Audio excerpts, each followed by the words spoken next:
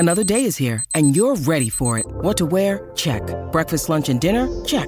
Planning for what's next and how to save for it? That's where Bank of America can help. For your financial to-dos, Bank of America has experts ready to help get you closer to your goals. Get started at one of our local financial centers or 24/7 in our mobile banking app.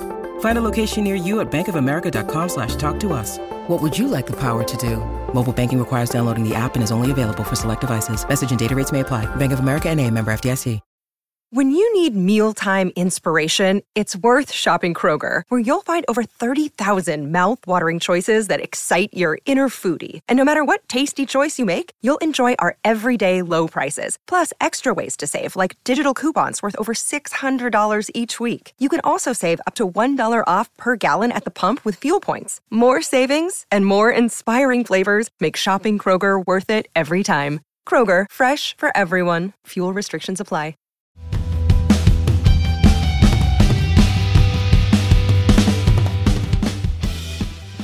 Hello, welcome to the Manchester is Red podcast, brought to you by the Manchester Evening News. We're available on all your usual podcast platforms and also now on YouTube as well if you want to watch the podcast while you're doing something else. Now, they call it Blue Monday, but it's feeling pretty red to me. I'm Rich Fain. On today's podcast, we'll look back at United's Derby Day delight, discuss whether Eric Ten Hag's side are truly in a title fight, and look ahead to the midweek clash with Crystal Palace as well. I'm delighted to be joined by Samuel Luckhurst and Tyrone Marshall, who were both at Old Trafford at the weekend. How are you doing? Very good, thank you, Rich. Yeah, it's pretty easy at the moment with United winning. There's not a lot of negativity to write about. Yeah, very good, Rich. It was an engrossing and enthralling derby, wasn't it? And I'm doing two podcasts today, so this is the one I've got to be in a good mood for. And in a couple of hours, I've got to put my blue hat on and wipe any smiles off faces and be a bit more somber. So yeah, this one's certainly going to be a lot easier than the one that's coming up. Yeah, you said smiles on faces there, and it really was a great Old Trafford day, wasn't it, Samuel, at the weekend? I mean, just to start off with quite a vague question, what did you make of it? Do you think United were worth the win? They were, and the only upside of the Wi-Fi collapsing was that rather than getting stressed over it and trying to rush my piece out, I just decided to try and take in as much colour as possible at full time, and it certainly felt like easily United's most important derby win since they delayed City's title win in 2018. I think there's an argument to be made that it's the biggest derby win since the December 2012 game, which was huge in the grand scheme of things, that Van Persie winner, because unlike in 2018, you can say United are pretty much neck and neck with City at the moment. There's only 1 point that separates them. I think Ty was saying as we were walking out the ground on Saturday that United have won 21 of their last 26, which is absolutely unheard of from a Man United team in a long time. Even Ferguson's final seasons, they weren't that consistent. They weren't that. They didn't have a winning run to match that at all. And when that second goal went in, just the noise of the celebrations, the glance into the supporters to our right in the press box, it felt different compared to a lot of key goals that we've witnessed at Old Trafford. It felt like that was, in time, it might not be a breakthrough. They might just look back at that as that was a great derby day, and United don't keep up with the pace setters this season as far as the league is concerned, or they fall away or what have you. But certainly in those last 15 minutes after they got the goal and then holding on for the win, that felt pretty seismic. It felt like there was a bit of a tremor at the stadium. You could sense the significance of them getting that win, and to have done it barely 3 months after getting absolutely whipped at the Etihad, where they were 6-1 down after 65 minutes. Whatever the context you look at it, it's been a remarkable turnaround. And you only have to look at, Brentford, that was on 13th of August, so almost 5 months to the day since United had that generational nadir at the Community Stadium. Here they are beating the champions in a really, really stirring manner. I'm sure we'll get onto the minutiae of it and individuals, but just the atmosphere, the occasion. I thought they were well worth their win. They were the better team overall. But that said, when at 1-0, I got a message from a mate saying this game feels dead, and City did have that much control. It did feel like it had got away from United. It was difficult to see them getting a goal. They got, in my opinion, an element of luck with the equaliser. But from that point on, City were mentally gone, and United capitalise whilst City was still clearly stewing over that offside goal. Which was onside. Well, everyone talks about the United's recent run and says, they've only beaten the smaller teams in the league. It's not as, you don't get carried away yet. They've only beaten Forest, Burnley, Bournemouth. But this felt completely different, didn't it? I mean, United sort of played to their strengths as a counter-attacking team, but it still did feel like a game plan that they did sort of perfect. And how big is it, do you think, that United now have this character of they win the games they should win, and their record against the top teams this season as well is really formidable? Yeah, it is. Like we say, that recent run, that 8-game winning run was built on beating average sides in terms of sort of the relevance of being close to United. But they've beaten Arsenal at home this season, they've beaten Liverpool at home this season, they beat Tottenham at home this season, they've now beaten City at home, drew away at Chelsea. So yeah, their record against big teams as well is exceptional. And like you said, when you're winning 21 out of 26 games, then there's not many defeats in there, clearly. The record speaks for itself, and they do just look a very accomplished team these days. It was built on those transitions, as Guardiola calls them, and being fast on the break, but that's the way to hurt City. United had very little possession, but when they used it really well. And the reality is that, there was one, I won't name names here, but there was one United fan on our desk who said to me after the game that he was still a little bit disappointed and wanted United to kind of go a bit more toe-to-toe with City. But I don't think anyone really beats City in that manner. Even Liverpool. Name and shame. Even I don't know who it is. Even when they've beaten City, even when Liverpool have beaten City, they do it that way, on the counter-attack and fast breaks. You look at the goal they scored at Anfield when they beat City earlier in the season. It came from the goalkeeper launching it downfield to catch City out of shape. So that is the way to beat City and the plan to beat City, and it worked perfectly. They were solid defensively. City had very few chances, really. It did feel, I agree with Simon, it did feel at 1-0 like the game was dead. That was City's best spell just in terms of control, but it's a City side for me that are way well below par at the moment. And over the course of 90 minutes, if City had control for 20-25, then for 65 minutes, United looked dangerous. And I think on the balance of play, United deserved to win that game far more than City deserved. Once again, you can only beat what's in front of you, and United did enough to beat City on the day. So before we get into individuals then, I mean, what did you make of the tactical approach then? Because, like I said, Ten Hag, it might not be the final blueprint he has for his side, 29% possession, only completed 310 passes compared to City's 737, but they scored 2 goals and City got 1.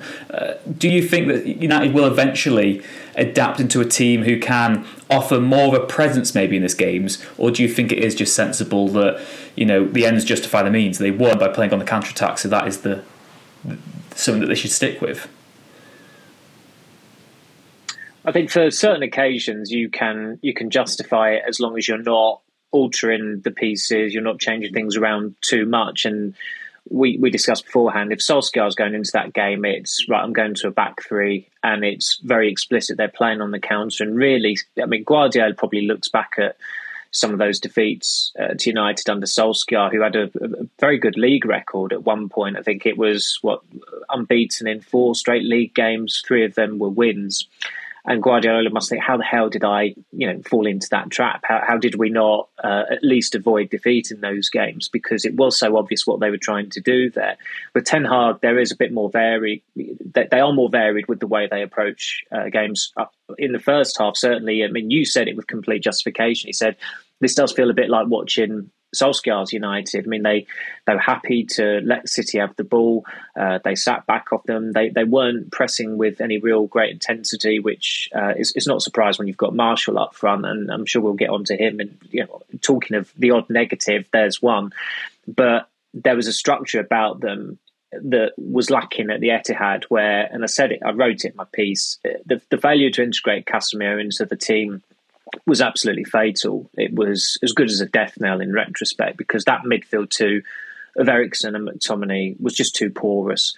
With Casemiro there, I mean, Ten Hag has said so many times he's the cement between the stones, but bringing Fred in was a really, really good call. He's not only played well in derbies in the past, but he's also got that rapport with Casemiro. And I think when Casemiro signed for United, there was an argument that the most balanced midfield three was Casemiro, Fred and Eriksen, because you've got a 6, an 8 and a 10. It's not worked out that way because Eriksen's been very, very good from deep. I think Saturday might have been the first time he's actually started as the number 10. And of course, Fernandes has had a very good season and he is the playmaker in that team. And Kel Surprise, he starts a game on the right and then he moves infield and he's exactly where he'd want to be to get the equaliser. I suppose at the start of the game you thought, well, maybe Ten Hag has rearranged the pieces a bit too much here. Luke Shaw's come in as centre-back, which I don't think many people would have done. I think the natural inclination from a lot of people who've watched United this season would be, well, start Martinez. He got 90 minutes under his belt against Charlton and put Shaw back at left-back. But Shaw has been terrific in a two with Rafael Varane in the last few weeks, and that decision was vindicated. United did have a threat up front in the first half. They had the best chances. City did not. Apart from the goal, I don't think they had an actual, real, proper outright chance. You'd maybe say that Haaland's, when I think it was Casemiro who got the block in the first half for Haaland, that is a chance. But David De Gea didn't have a save to make all game. The only time he had any real activity in his 6-yard box was to walk behind the line and gather the ball from the back of the net. So eventually, I think United and Ten Hag will certainly want to evolve to the point that they're not as dependent on allowing the opposition to have the ball. That was the case against Liverpool as well in the season. Liverpool must have had about 60% at the very minimum in that game. So there still is a bit of I hesitate to say underdog feeling aspect about the way United play in those games, but I think the point stands. The difference, of course, is that they are only a point behind City now, and they are a number of points ahead of Liverpool. So that whole underdog spirit that Solskjaer really channeled and they thrived off in those one-off games, particularly against City, it has been finessed somewhat by Ten Hag because, as I said, people are talking about United possibly being title challengers, and the way it's going at Liverpool and Tottenham and to a lesser extent at Chelsea, they might have top 4 boxed off quite a way before the final games of the season. Ty, moving on to individuals then. Where do you want to start with? There's lots of positives to take. For you, who stood out the most?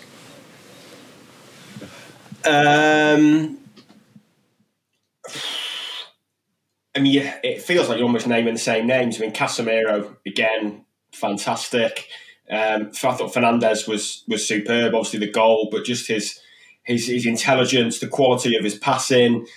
We think back to the start of the season and even last season when we said Fernandes felt like a player that might kind of fall foul of Ten Hag's system and what he wants to do in terms of possession and how he's high risk and high reward. But it feels like since maybe 3 weeks or so before the World Cup, he's been getting better and better in that midfield, and he's probably playing as well now as he's ever played in his United career. And I know the goals and assist numbers would suggest otherwise, but there's so much more to his game now than that. It feels like that midfield just ticks perfectly, and Fernandes is a big part of that. And then Rashford. You've got to mention Rashford. His contribution at the moment and his confidence is just phenomenal. The run he's on is fantastic. He just looks a threat in every game. He probably should have taken one of those first half chances, you would say, but chances are coming to him so often at the moment that he's always in the game. He's scoring a lot of late goals at the moment. He did well to stay on the pitch, really. I think we all thought just before half-time he was going to go off with that hip injury. But then, the number of late goals he's getting recently feels really high, and he just seems a player that is just absolutely oozing confidence at the moment. And then, probably a mention to Wan-Bissaka as well. I thought he defended really well, looks better and sharper with the ball at his feet. We all wrote him off a month ago. Yeah, the World Cup was still going on, wasn't it? And since then, since he's had this run of games, he's looked better and better. He's certainly a decent squad option for the rest of the season. You still put Dalot ahead of him? He was one of those. I would, I would still put Dalot ahead of him. I think he's just the better all-round option. Looks better when he has to sort of slot into midfield, as we see Ten Hag's fullbacks do, and often end up playing centrally, especially Dalot, maybe more than the left-back, actually. So I would do. And then, like Sammy said, the centre-back shout, I mean, Shaw was fantastic. They didn't really have a lot to do against Haaland. Haaland dropped into midfield an awful lot, and Shaw and Varane seemed to take the decision that they weren't going to follow him 20, 30 yards up the pitch. We're just going to let him get the ball and lay it off. But United man-marked the City midfield and just gave them no option. And even when Haaland did come and get it short and lay it off, there was still no ball on. But Shaw has been excellent at centre-back. It felt a bit like throwing him to the wolves, upgraded him from the games he has been playing to playing in this. But it was a decision that was justified, as remarkable as it was to us at half 11 when the team dropped, that he was in ahead of Martinez. Samuel, in terms of attack then, I mean, you've already noted that Anthony Martial had another game where he really didn't make any sort of notable impression on the occasion. But off the bench, Garnacho, again, came good. Still only a teenager. Phenomenal performance from him from the bench. He's probably one of the best game changers, impact subs in the Premier League already, and he's only 18 and a half. He was the obvious one to turn to. When Anthony was warming up at half time, I think everybody thought, well, Rashford's coming off. I mean, when he went down, the manner of it, you felt as though they were giving him until half time, and then they would take the inevitable decision that he couldn't continue. If Rashford went off and Martial stayed on with Anthony coming on, there's no way United would have won that game. I don't think anybody could dispute that. The paradox with Martial, and I reflected it in my piece, is that his value increases when he doesn't play, because him coming out of the team certainly unsettled United's balance. They had to, I think at the start, Anthony was playing through the middle, which was dubious. I mean, Akanji and Ake looked pretty gettable in the first half. But then when they're up against Anthony, it's they can be quite dismissive of him. It's a role that he's not accustomed to playing, and that's through no fault of his own. He's been brought to play on the right hand side, but where they don't have a proper striker, and I don't think the dynamic changes too much, even with Luckhurst coming in on loan, because he plays a completely different way to Martial and to Rashford when he plays up top as well, which he has had to do on a number of occasions this season. But it was still a testament to the resilience and the belief that Ten Hag has imbued this squad with, that they overcame their biggest issue, which is a lack of ruthlessness, because they weren't ruthless in the first half. Rashford should have, as Ty said, he should have taken at least one of those opportunities, and they concede first, yet they still go on and beat the champions. So, we talk about how sustainable is this, and personally, I've always felt that it's not sustainable for the whole season, but they are still winning games in gritty manners, in resilient manners. And of course, the most significant so far this season would have to have been at the weekend, or at least United will hope that's the case anyway. I mean, it still remains to be seen how they're going to fare beyond City, and maybe that will be seen as the high point in their Premier League season. We just don't know yet. I mean, Liverpool was significant at the time. It felt that it was significant at the time, and it has been. I mean, when I interviewed Fernandes on Thursday, he said that is the turnaround this season so far. He's still not saying that's it for the season, and quite rightly so. So, although the attack is still an issue, when you're still overcoming it to be a team as magnificent as City, there are a hell of a lot of things going right at United right now. Yeah, and like you said, again, maybe the biggest positive for United fans is there is still clear room for improvement. They're not the finished article by any means, and they're still making these huge strides. Ty, you might have to answer this question differently on the next podcast you do, but the goal, Bruno Fernandes, what's your take on that? I mean, I guess the bottom line is it's been allowed. United have won the game, so there's only so much discussion worth going into. But did you feel United got fortuitous with that one? Yeah, absolutely. It should have been offside. I struggle to understand how anyone can think he wasn't interfering with play. really. And I don't know if you've seen the images going around on social media this morning of that incident when Fernandes is coming on to shoot with Rashford cropped out of the image. And I mean, Akanji is literally within. He's close enough to slide in and clear that ball when Rashford is still 4 or 5 paces away from it if you take Rashford out of it. And the only reason he can't is because Rashford's there. So, I think you have to accept there was an element of good fortune about that goal. It's a subjective call whether you're interfering or not. It's obviously not a black and white offside rule. It's are you interfering in the game? But I think it's difficult to make the argument given how close Fernandes was, given that he was in Akanji's way, given that he was on top of the ball when Ederson kind of made his move to dive. Ederson doesn't know at that point whether it's going to be Rashford or Fernandes taking the shot. So yeah, I can probably give the same answer on both podcasts. I think United got a huge degree of good fortune with that goal. Did you read what I'm loath to even mention him by name, but what a former referee wrote in the Sunday Times yesterday?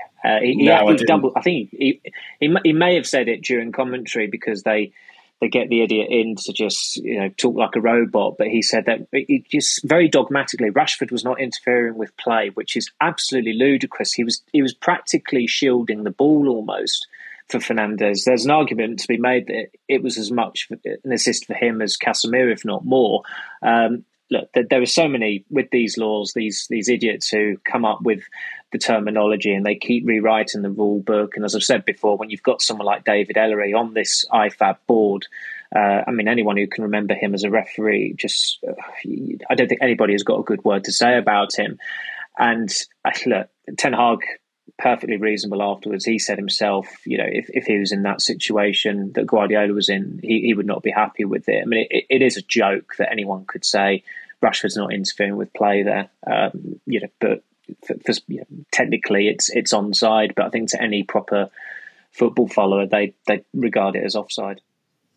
It's interesting that the BT Sport was still on in the press room when we were all finishing up, and they had that score programme on.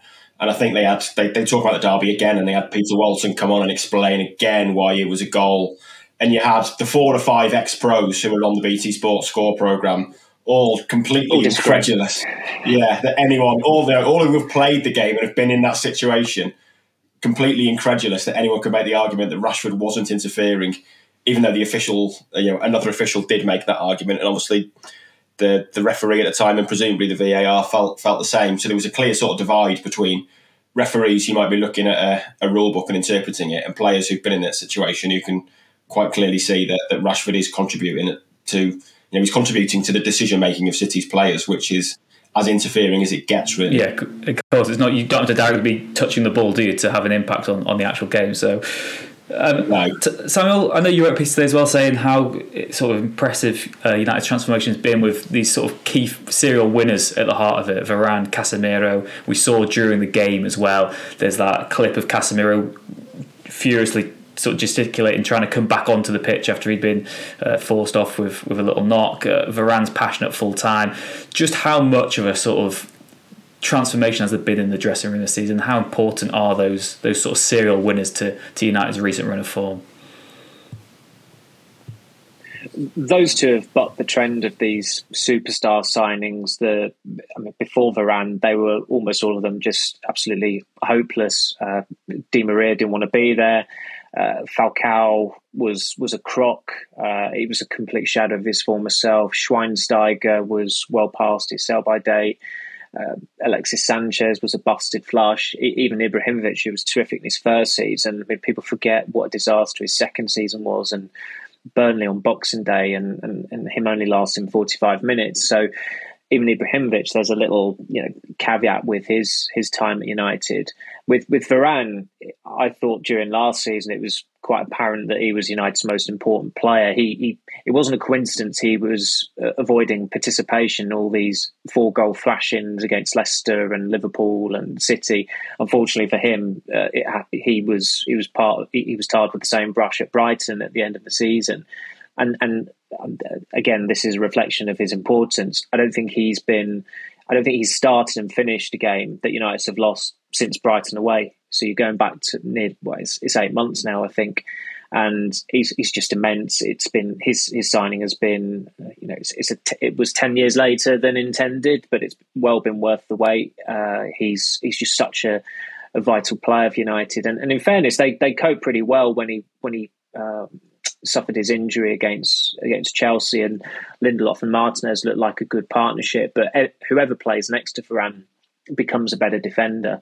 And the other impressive aspect about Varane and Casemiro is that they're completely invested in it, which again, you couldn't say that about Sanchez or Di Maria. Schweinsteiger, in fairness, was invested in it.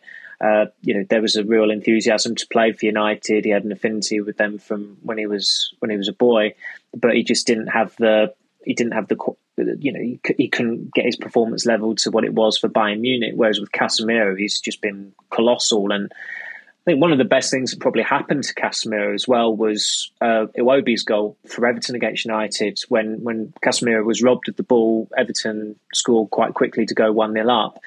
And that was almost a jolt for him. That's how quick and intense the Premier League is going to be. You're playing, it was a Sunday night at Goodison as well, which is capable of creating a hell of a din. And Casemiro ends before the half has ended. Casemiro has played through Ronaldo with a brilliant pass for his last meaningful club goal. And again, he's another player who is completely invested in it. He's got a connection with the fan base, it seems already. I mean, that footage of him and Varane and Fred as well, hugging the supporters after Rashford scored. We saw the scenes at full time with Varane doing his, I think it was lofting his arms in the air, getting a cheer half a dozen times or whatever it was. You can't underestimate the job Ten Hag has just done ensuring there's been a reconnection between the team and the supporters. Again, it was only 5 months ago at Brentford. You had United supporters singing, "You're not fit to wear the shirt," having chanted that at Brighton last season and against Norwich last season. You look at that United squad now, and just speaking, from a professional perspective, it's a likeable squad. You couldn't say that in previous seasons. There were too many bad apples in there. It feels like most of the bad apples have been rooted out and chucked out. And look, I know I can sound like Roy Keane here, but that video of Jesse Lingard dancing in the Forest dressing room last week, I mean, United could well do without that, and they're better off without that kind of personality in the dressing room. And obviously, Rashford's very close with him, but I think for Rashford's sake, on a separate note, it's not a coincidence that he's, it feels like he's on the cusp of attaining world-class status after toning down all the publicity and all the PR that he embraced for quite some time. Ty, another sort of note from the weekend, Wout Weghorst was there to watch his new teammates win the derby. Considering how badly Martial played, how do you think he actually fits into this United squad then? Do you think he's someone we can actually expect to see starting in either of the games this week, or do you think he is still going to have that supplementary role where it's a bit of a gamble off the bench? I think there's certainly a chance he could start on Wednesday. The fact Martial came off at half time and elements of his performance in the first half makes you wonder just how fit he was. Obviously, had to have a fitness session on the morning of the game. It's hard to make too many judgments on Martial's sprinting because when fully fit, he doesn't sprint that often all the time. But there was times where his movement looked clearly restricted and like he was playing within himself on Saturday. And the fact, like I said, the fact he came off at half time, it almost feels like it was maybe a prearranged thing. You've got, give us 45 minutes, maybe an hour if you've got it, but see how it goes. And if that is the case, it would maybe make sense for Weghorst to start on Wednesday. He'd have had a couple of training sessions then. He trained yesterday and trained today. So, he's going to be fit enough, it would seem, to go straight in. He played for Besiktas last Saturday. So maybe he starts on Wednesday and Martial comes back in if fully fit on Sunday. And then beyond that, I think we'd probably see Weghorst in both of the cup games next week, away at Palace and home to Reading. They look like decent opportunities for him to play in, and it's just that sort of backup now and having that other option to Martial that allows Martial to have the rest and try and stay fit. And he was poor on Saturday, but he clearly wasn't fully fit. And I think it was, his movement suggested he wasn't fully fit. So just having another striker that can come in is going to be vital, and it wouldn't be a surprise to me if he went straight into the team on Wednesday. Before we get on to Palace then, a question for both of you. Are United in the title race?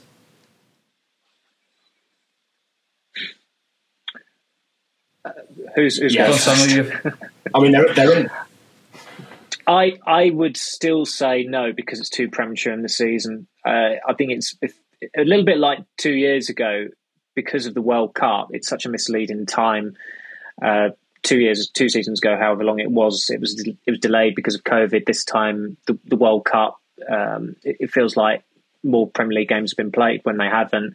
I think if in an ordinary season, you'd probably say yes, that United would have played 3 or 4 more league games, and if they're in the position they're in, you could say that. But I still think that. Well, so how many do you think they have to have played for us to judge them fairly then? I mean, they played 18 at the moment, which is under half. When do you think you can fairly judge a side? I think probably post Leeds at Ellen Road. I mean, who've they got? They've got Palace, Arsenal. They've got Palace again in the league, and they might have to play Leeds in that midweek at the, 4 days before Ellen Road. So maybe that early February time, you could. I think that's probably more accurate time to judge it. But I mean, it is fascinating because much bigger leads have been reeled in before than this 8.1 with Arsenal, and Arsenal are having a tremendous season. But again, they're only halfway there. Ty, you seem to disagree. You think, involved? I think they're in it this week. Yeah, I might give you a different answer on Monday, but at the moment, you'd have to say they're in the title race with the quality of players they've got and the form they're in. Then you'd have to say yes. But to kind of maintain that, it feels like they need to win at Palace and maybe get a draw at Arsenal. Excuse me. They are obviously in a position where they're in the title race, but making up ground already, as they have been since the second week of the season, really. And they've made up a lot of ground due to that winning run. If they get that win at Palace, if they do draw at Arsenal, then, especially with Arsenal having to play City twice, I think you can say it's a 3-horse race. Yeah. Well, I was going to ask that. Who else is in it for you? Do you still put United, both of you put United behind Arsenal, then City for the title race? Yeah. I don't think. I mean, Liverpool, Tottenham. You've not mentioned them. I don't know why I'm mentioning them, but I'd probably put United third favourites at the moment. That's what I was going to say. That I think we're all in agreement that failure to get top 4 now would seem like a real almost failure of the season, considering how well they're doing in the position they're in at the moment. But like I said, we should wait and see. There's still a lot of football left to be played. That is what Ten Hag has been stressing over the last few weeks as well. So Palace this week then. Ty, you've said that you probably maybe would put Weghorst in. Samuel, start with you. Would you make any changes for the match in midweek? I mean, someone like Fred, he played well in that sort of competitive role when you're out of possession, but it's going to be a very different sort of tactical approach. So would you go back to the sort of tried and trusted midfield three of Casemiro, Eriksen, Fernandes instead, or do you reward the players who played well in the derby? Well, Fred gave possibly the performance of the season from United player against Tottenham in October, and then a few days later he was harshly dropped at Chelsea. But United were brilliant in the first half there, so on the strength of that, I probably would take him out of the team and play Eriksen deeper. Eriksen didn't have the best of games at the weekend. He was the right player to take off at that time when Garnacho came on for him. But Fernandes is at his optimum when he's playing behind the striker, and you've got to get him back there. I think there was merit in doing what they did against City at the weekend, but there have been other games this season when Fernandes has played on the right, and it's just been counterproductive. Real Sociedad away springs to mind with Donny van de Beek rather incongruously coming into the team that night for his first start in what felt like a lifetime. I think it's probably in their interest not to even start Martial, just out of the risk of actually exacerbating whatever injury it is he's carrying. It's a strange one in that he's been injured so many times this season, and nobody can really quite put their finger on it. And he's not a player who exactly exerts himself to the degree that you'd think that he'd be picking up injuries left, right, and centre, like I don't know, Ryan Giggs used to. He would obviously embark on all these sprints and used to get a hamstring injury every season. It felt like in the 90s, but they've got to. It's a big decision there, because if Marshall isn't fit, do you put Weghorst straight in? I think that's still a dubious call, but then it might mean Rashford having to play up top when he's been playing absolutely tremendously from the left. So there are a couple of big calls to be made there, and I also certainly think that with Luke Shaw, as brilliant as he is at centre back, he's probably the best left back in the league this season as well. So you want, for a game like Palace away, I don't think you need you don't have to make the allowances you make for City. I think it's better to play square pegs and square holes. Ty, do you agree with that? I mean, again, we've been saying how good United have been at winning these games that you'd expect them to win. And it does seem that the way of doing that is just to play your best team. Yeah, I think so. I'm the same as Samuel. I go back to that kind of more attacking side, bring Anthony back in, drop Fernandes back into the midfield, take Fred out, I think. It does feel like Eriksen's form has maybe dropped off the last few weeks, kind of going under the radar because of how well United Do you not think playing, that's he's almost sort of playing the role that we thought he'd be signed for originally? He sort of exceeded expectation early on and had to play every week. Quite possibly, yeah. Quite possibly. It does feel like he's not been as influential as he was in those first few weeks. So maybe Fred could keep his place and Eriksen could drop out and have a rest. There's going to need to be rotation at some point, obviously with the sheer amount of games at the moment. So that could be a possibility. But yeah, I would certainly go back to the more attacking team, the more natural front three. And play that way, really, especially against Palace, who I think the last two home games have been 3-0 and 4-0 defeats. They look low on confidence and out of form at the moment, so I think United should be going for them. What could possibly go wrong, I will clip that up for Friday's podcast ahead of the Arsenal game. Ty, Samuel, thank you very much for joining us today on the Manchester is Red podcast. Thank you.